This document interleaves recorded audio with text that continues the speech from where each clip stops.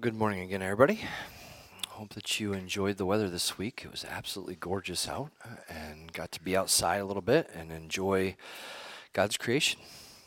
Now, over the last couple weeks, kind of what we've been talking about in church is kind of discussing a few of the obstacles that might come about in our lives as Christians because of culture. As we continue that conversation with some of these things, I know that some of you are having hardships within culture, within the communities that you find yourselves in. Some of the questions that we've been praying about, something that I've been praying about for many of you that I've had discussions with is how to have good boundaries in those types of environments where maybe it's hostile, where maybe you're facing some persecution, whether that's in the workplace or in the neighborhoods or in the homes, and some of the things that you face. When you find yourselves in those types of situations, do you leave? Do you find employment elsewhere? How do you wrestle through, is that your mission field? Maybe the same thing perhaps for holiday seasons where you're getting together with family for Christmas and Easter, and you know that the expression that you're going to face is anything but Christian for those types of holidays. How do you engage in those atmospheres? And what areas do you allow your children to be a part of that environment? Maybe even knowing that they're facing worse things online. So there are definite obstacles and hard questions to ask as we walk through some of these topics, some of these attempts as we are trying to advance the kingdom forward. And as we face some of these obstacles and challenges, I'm again continuing to desire that we do this in a gentle and humble way. We've looked at our own spiritual pride and touched on how the effect of the culture can impact the gospel in our life. Last week, we focused on attention and the issue of relevance, settling on how we or the church may not be relevant to people, but God absolutely is, and how that creates a sense of urgency for our need to throw off that spiritual pride in order to bring to God the attention of the people around us. So there are many ways, obviously, that we can do this as we're living for Him. There's many ways as we're going through our weeks that we are steeped in the culture, where we're impacted by the culture.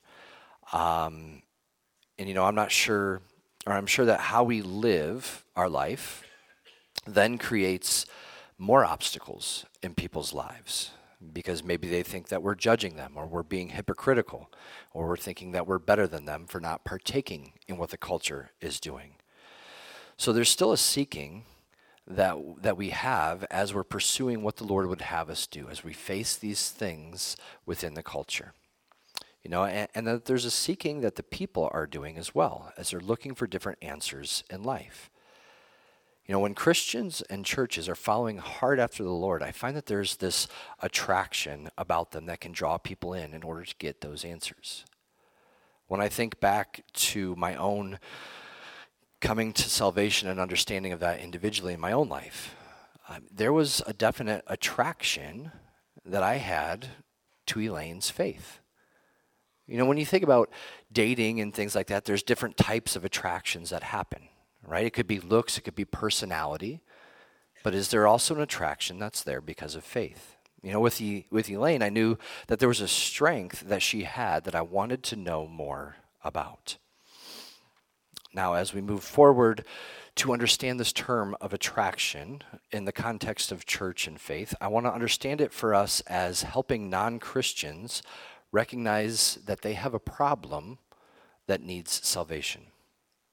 Now, like we talked about last week, when we think of some of these terms and we're dealing with culture, it can be a fine line at times. When we talk about attraction, maybe our minds go to worship teams that are more like a rock performance, or different things that churches will do to get people into the door. When our attraction is focused on that, what happens when that attraction fades? How settled is that faith? So we want to understand this term in more in terms of salvation and the need that the people have, the solution that the gospel message brings in terms of dealing with people's sin. As Tim Keller puts it, with our culture today, this is going to involve questioning people's answers even before the more traditional apologetic method of answering people's questions or objections about Christianity. So he's talking about the big questions that people have in life, whether that's moral questions, whether that's that's meaning in life, purpose in life, whether that's freedom, happiness, identity, forgiveness, a hope for the future. People have already formed some answer to these questions, and a lot of times it's based on what they hear in culture. And usually it's held on to loosely because we live in the headline culture where everything is shallow, and they will change their beliefs at the next great thing that attracts them, right? Back to sermon series ago where people are attracted by the shiny things that are around them. Even this week I was struggling because, it's Ford Truck Month. So, I have a truck, but the F-250s are looking pretty good. The shiny things that are around that can pull our attention away, that can attract us. And kind of putting some of these topics together that we've been talking about over the last few weeks. If we can get people's attention for the Lord, then at that right opportune time, we can point to the unsurpassed greatness of Christ, of God. Christianity has the answers that people are seeking. When you think about the hope that we have in the answers of the Lord that are found in the Word, we can help a culture that is struggling. Because we have answers to the meaning in life that, things like suffering can't take away. We have purpose that's given to us in the Great Commission and the Great Commandments. We have an identity that isn't fragile or based on performance or what the culture is driving, but rather it's centered in the person of Christ. We have a satisfaction that's not based on our circumstances, whether or not I'm happy today, but rather it's a deep contentment that's found in Philippians 4. We have a basis to seek mercy, justice, and forgiveness that doesn't turn us into oppressors or follow the narratives that we might hear in the media or politicians, but rather a messaging that comes from the Word of God to live our lives based on the way that He dictates. And we have a way to face the future and death with peace and poise, not with fear or anxiety. As believers, we have an obligation to help non-Christians see that their deepest needs, their deepest longings for these questions are actually echoes in their need for God. And again, as we talked about last week, a lot of times we're having these conversations with non-believers. So we have to have relationships formed with them. Relationships that are formed through prayer, through discernment, through how the Spirit can be leading us. And that can be scary. That can be paralyzing to us as we have these conversations because they can get hostile. But in the end, we know that it's worth it because we're following what the Lord is calling us to do. Now, as for the hostilities, I'm not talking about staying in abusive environments. And we have to understand that. We don't want to approach these things like we're just checking it off our list and saying that I'm being persecuted for Christ. We have to explore what good boundaries mean and look like. So today, as we talk about attraction, I want to walk through Acts 17 with you, if you'd like to join me there. Now, in Acts 17, Acts obviously is the book that details the start of the early church, and we're going to find ourselves in the middle of Paul's ministry. And we're going to explore what he's doing to show how God is more attractive than the culture, that the answers that people had already formed in their minds are wrong, and that they need to come to the Lord. So similar to last week, I'm just going to have us stay seated because we're going to be reading through this chapter in chunks today. So would you pray with me as we begin?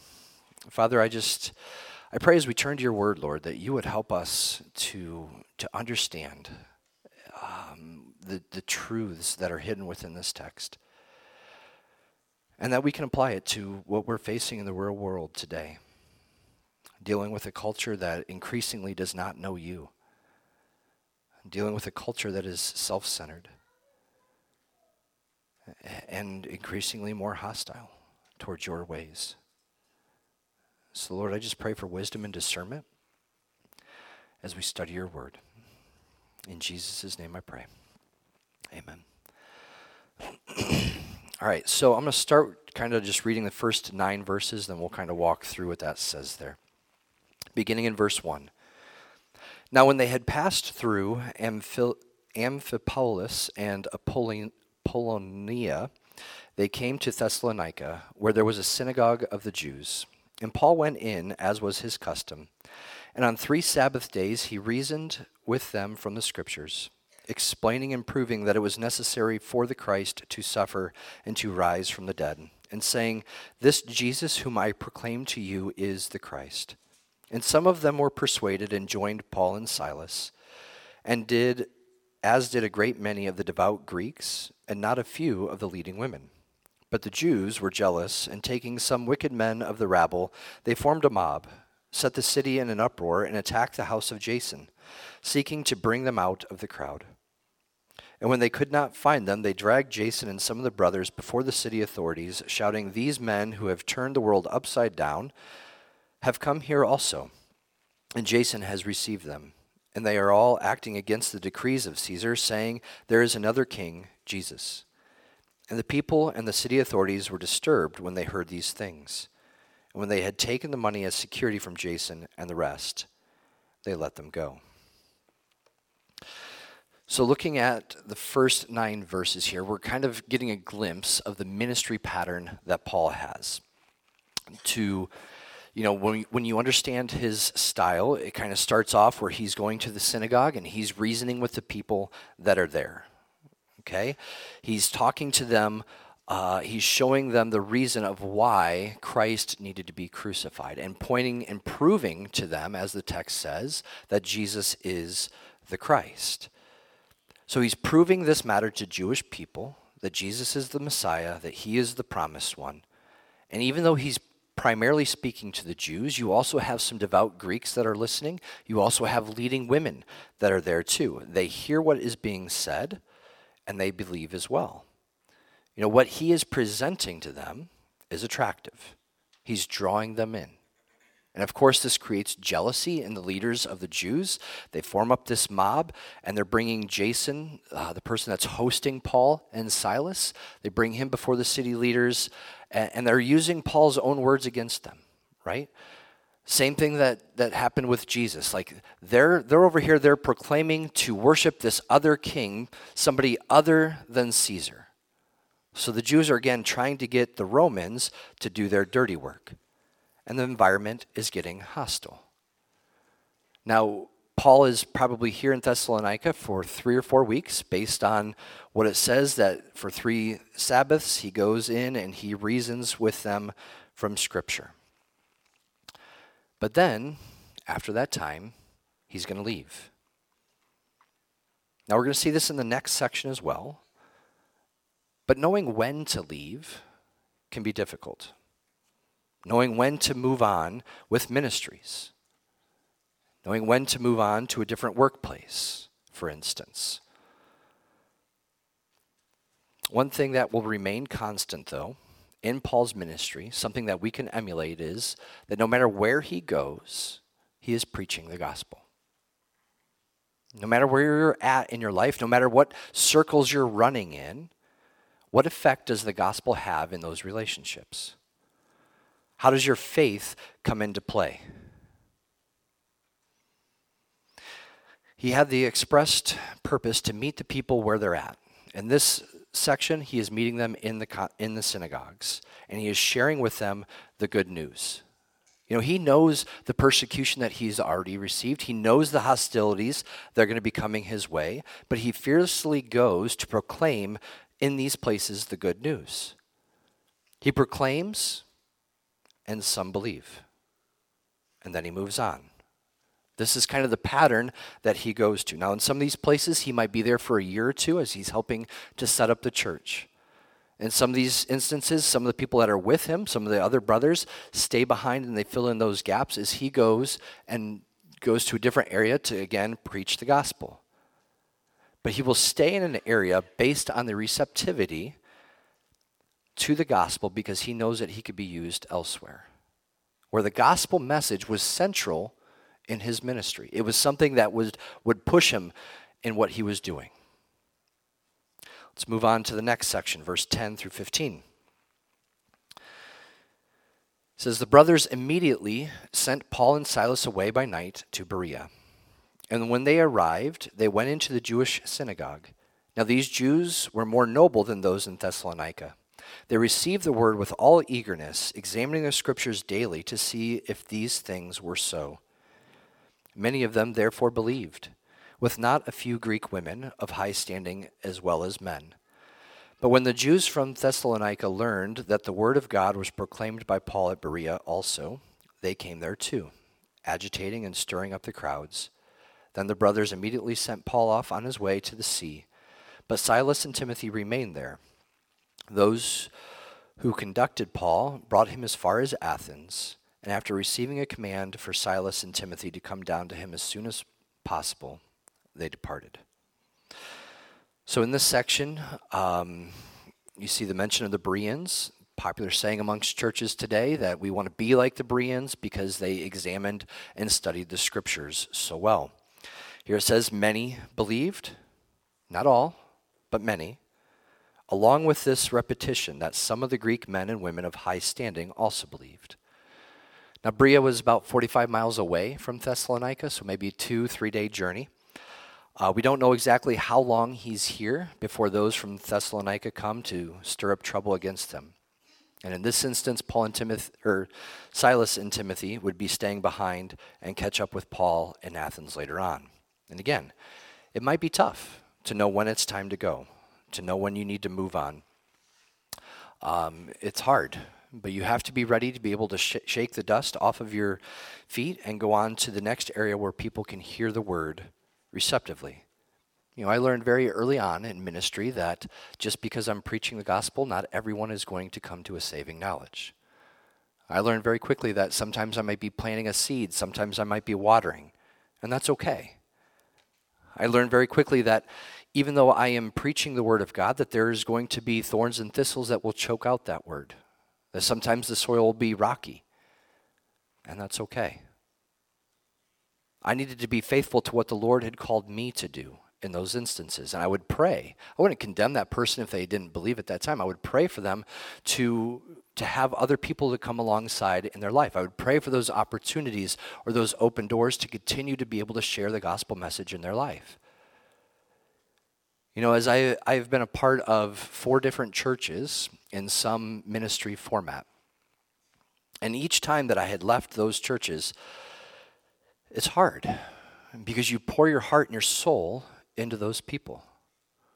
And as you leave, you pray for people to kind of pick up and take on that torch and come into those people's lives. And you're trusting the Lord to do some of those things. But as the Lord has moved me from church to church, to different forms of ministry, to different forms of work environments, I understand the blessing that has been given to me for those opportunities. Because not everybody can just pick up, move, sell their home, and move to a different state or different country that the Lord calls them to go to. I understand that, and I get the hardships that are with that. But what's key in these difficult situations where maybe we don't know what to do, maybe we don't know what the next step is going to be, we don't know how to handle a hostile environment, I think that the key is discernment and prayer. Understanding that we need to be in the Word to allow the Spirit to guide us, where maybe the battle is in our own thoughts, in our own will. Because again, maybe we want to stay in this environment because these people are so important to us. We also have one another that we can lean on with prayer, that we can seek wise counsel from on what to do in specific situations. And it's hard because in our own head, we understand that, we're doing good things for the Lord. We're doing ministry. So why shouldn't I stay?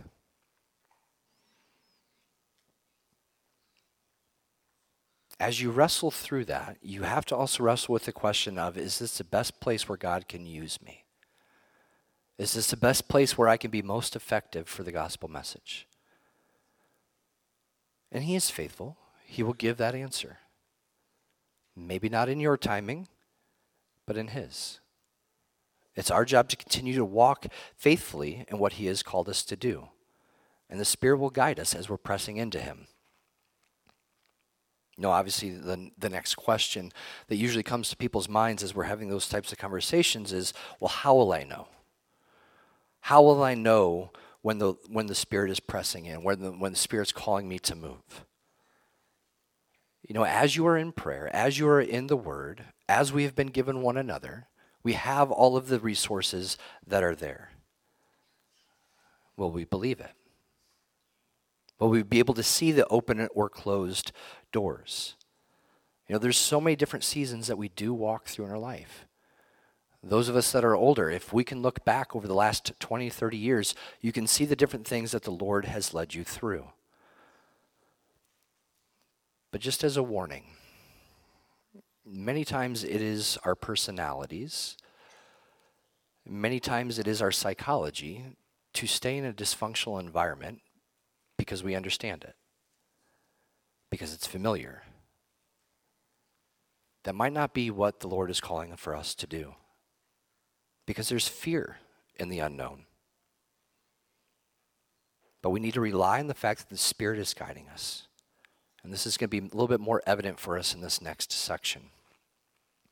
And up into this point of chapter 17, we're just kind of getting a glimpse of Paul's ministry.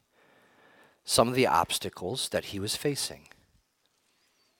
The next two sections are a little bit more of what I want to focus on in terms of the time that he spends in Athens.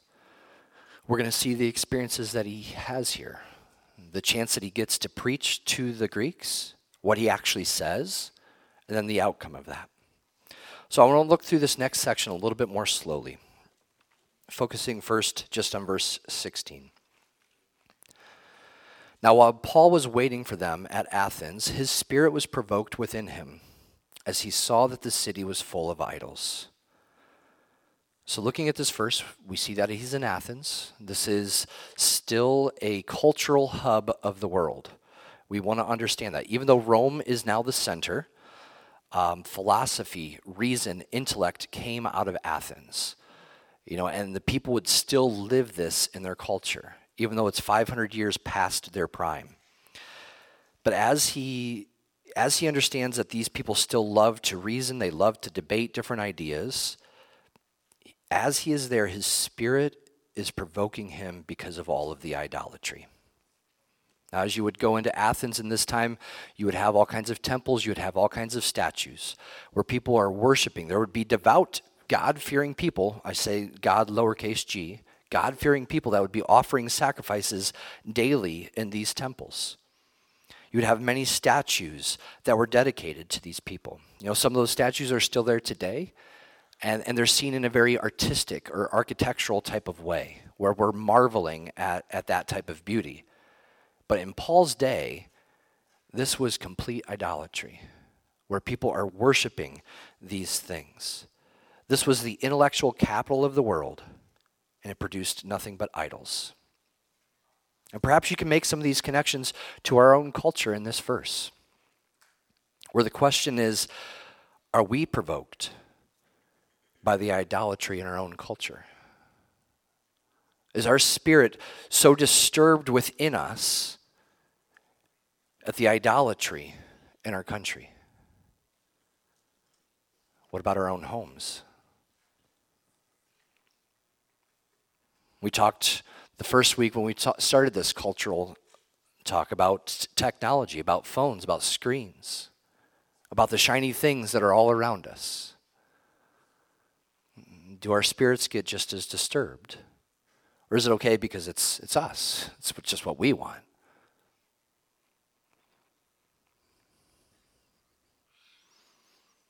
But this provoked him. The spirit stirred within him. He is greatly distressed, burdened, upset. So he begins to address it. Verse 17. So he reasoned in the synagogue with the Jews and the devout persons, and in the marketplace every day with those who happened to be there. Now, again, the devout persons, these would be God-fearing Greeks, not for the Christian God, but just more religious-minded people. The marketplace is known as the Agora. This is where the life of the city could be found. You know, you had all kinds of marketplaces, and this is where you would go to debate your ideas. This would be like a soapbox mentality where you would get up and you would just begin to have a classical, formal debate with people right then and there, right out in the public where everybody could see. Moving on, verse 18. Some of the Epicurean and Stoic philosophers also conversed with him, and some said, "What does this babbler wish to say?" Others said, "He seems to be a preacher of foreign divinities because he was preaching Jesus and the resurrection." Now the Epicureans, they were disciples of Epicurus, who lived from 341 to 270 BC. He thought that, or believed that pleasure was the greatest good, and it was the most worthy pursuit of man.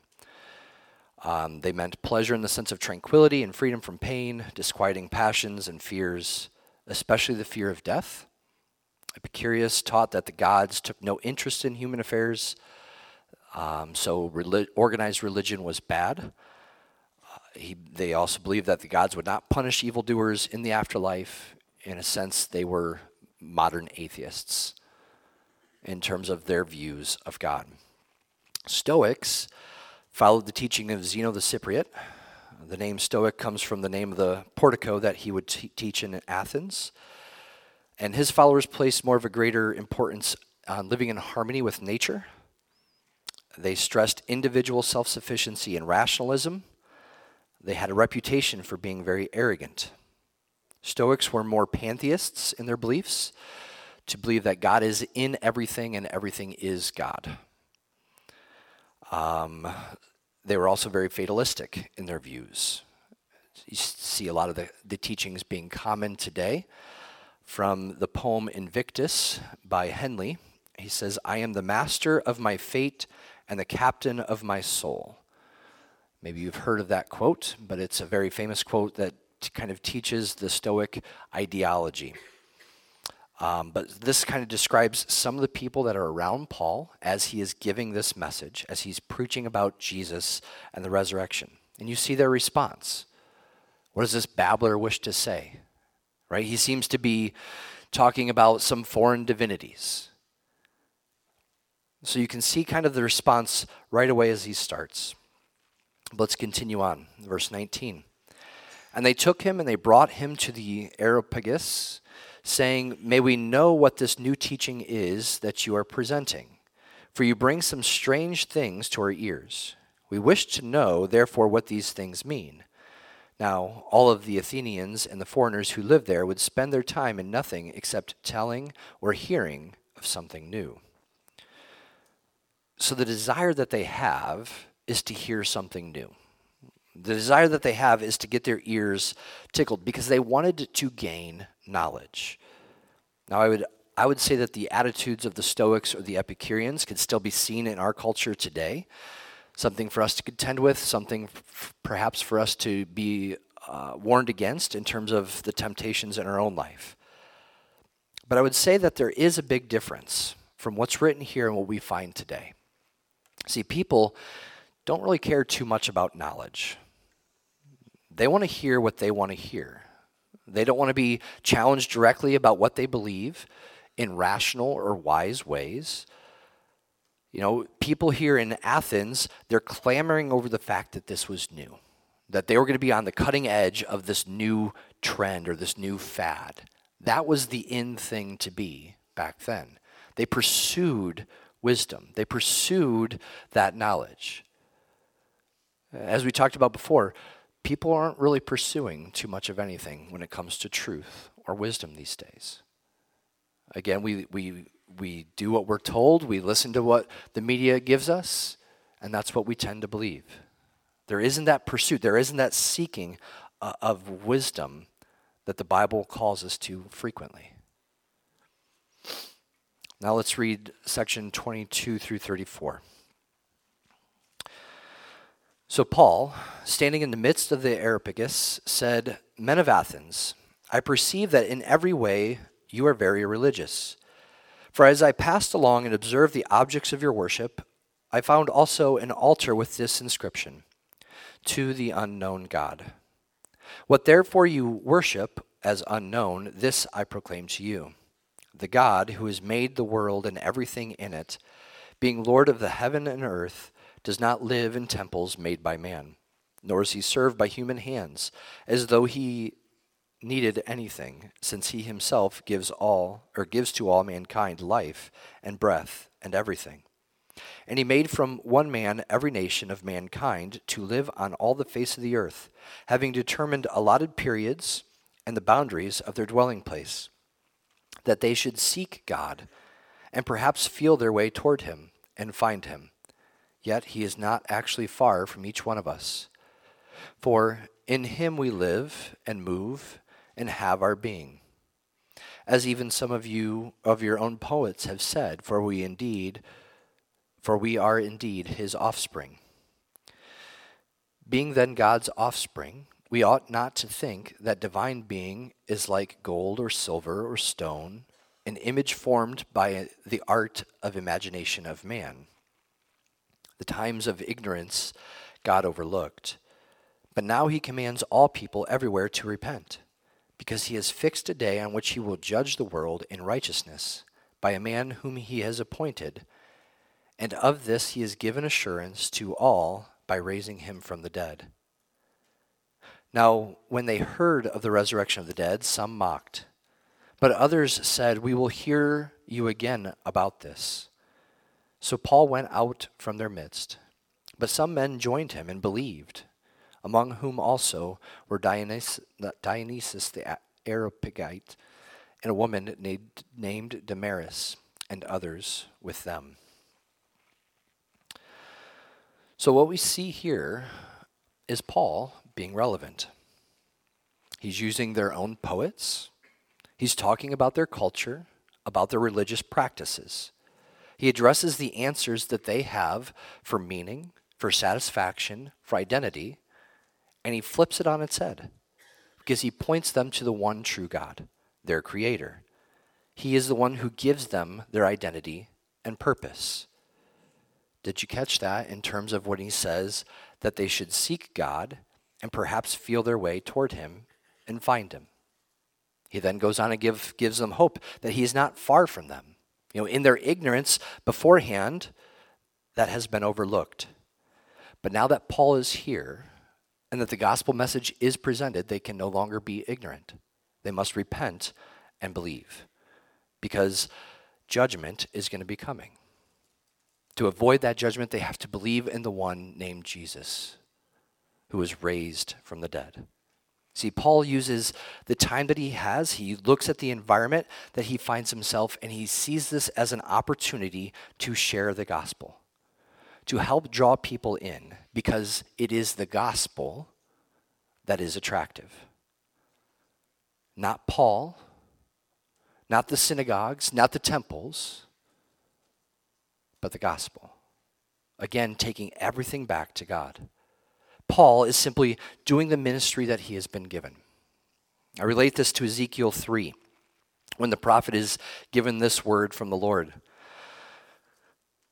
In chapter 3, verse 16, he begins, "And at the end of 7 days, the word of the Lord came to me. Son of man, I have made you a watchman for the house of Israel. Wherever you hear a word from my mouth, you shall give them warning from me. If I say to the wicked, you shall surely die, and you give him no warning, nor speak to warn the wicked from his wicked way, in order to save his life, that wicked person shall die for his iniquity. But his blood I will require at your hand. But if you warn the wicked, and he does not turn from his wickedness, or from his wicked way, he shall die for his iniquity, but you will have delivered your soul. Again, if a righteous person turns from his righteousness and commits injustice, and I lay a stumbling block before him, he shall die. Because you have not warned him, he shall die for his sin, and his righteous deeds that he has done shall not be remembered. But his blood I will require at your hand. But if you warn the righteous person not to sin, and he does not sin, he shall surely live because he took the warning, and you will have delivered your soul." As a minister, as somebody who proclaims the word of God, Paul took this very seriously. He continues into chapter 18, He's now going to be in Corinth, and he's going to face a lot of hostilities in Corinth. But he continues to follow the Lord in the same way. I just want to briefly look at, starting in verse 5.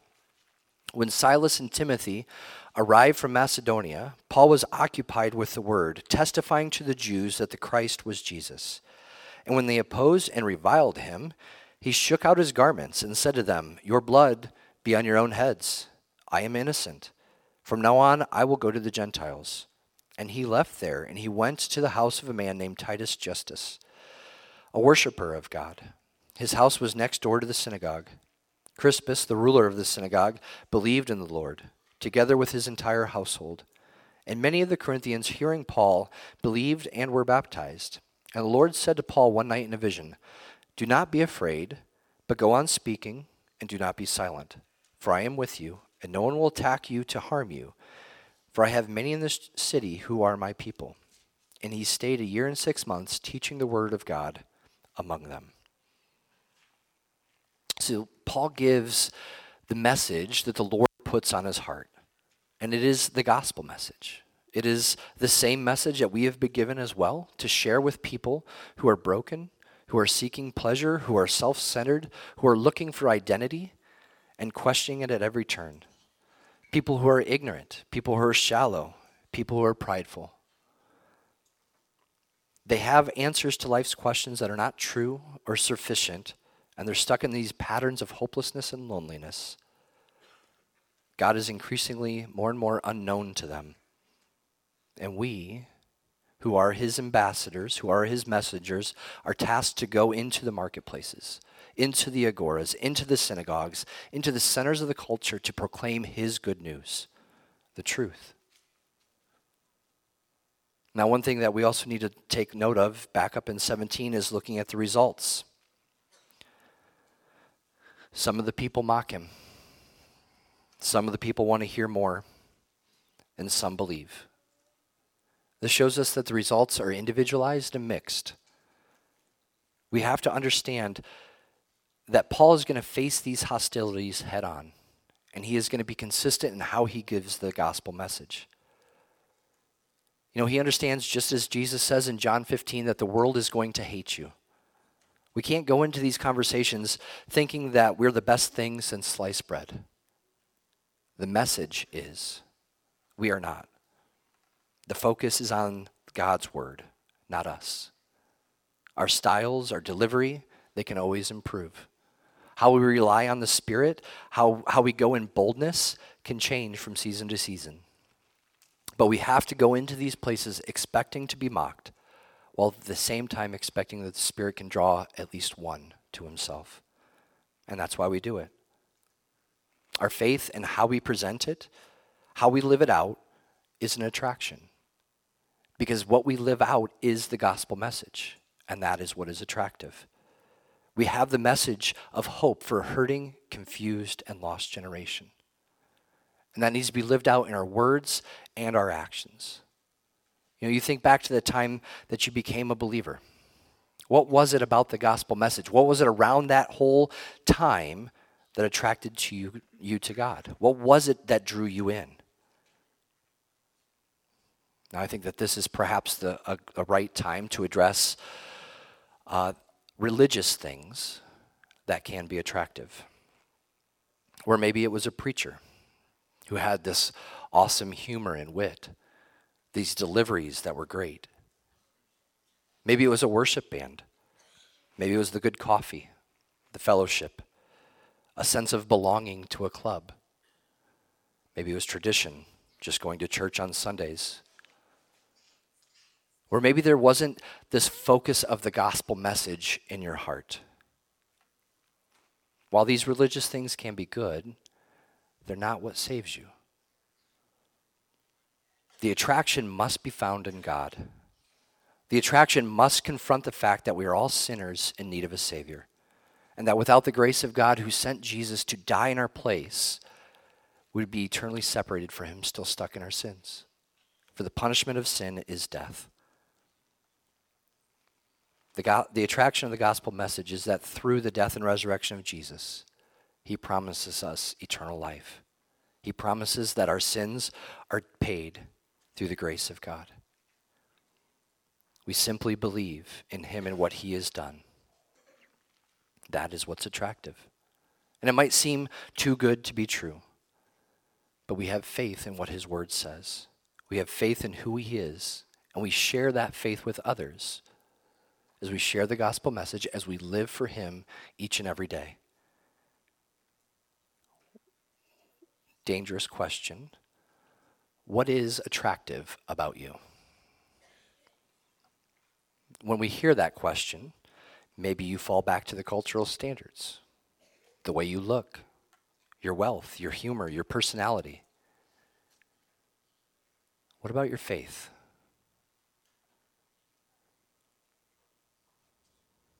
My prayer for you this week is to wrestle with the answers that you have in your head. What are you actually living out? Is it centered in the gospel message? My prayer for us this week is that we can lean into the Spirit and to the Word to discern where the Lord is calling us to be most effective for him. And that might not be comfortable for you. But know that people here can be praying with you, alongside of you. Because we want to rest in his truth as we seek him. Because we have too important of a task to take the gospel message to the ends of the world. Let's pray.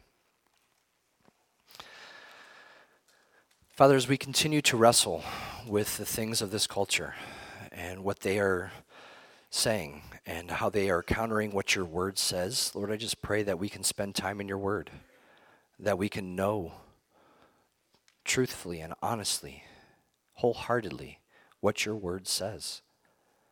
And Lord, I pray that we can live it, that we too aren't distracted by the idols in life, in culture, in our communities. But Lord, that the gospel is central to the things that we say and the things that we do. Lord, I pray that our faith can be seen clearly by those that we come in contact with, that the non-believers around us will be attracted to you. Lord, may we be your hands and feet. May the things that we say be guided by you. Lord, I pray for forgiveness in those times that we have failed to live up to your standards, those times that we continue to try to go our own way and do what we want to do because it's comfortable, because it's pleasurable. Those times that we're seeking pleasure instead of your ways. Those times that maybe we're being arrogant and stoic rather than kind and gentle. Lord, I pray for those in our life that are lost and don't know you. I pray for opportunities for each one of us to be able to share the gospel message. Lord, give us a renewed sense of what the gospel message means in our life. Because if it doesn't matter to us, how are we going to convince others that it should matter to them? Lord, each day we should be so thankful for the grace that we have received, exalting the name of Jesus. In Jesus' name we pray. Amen.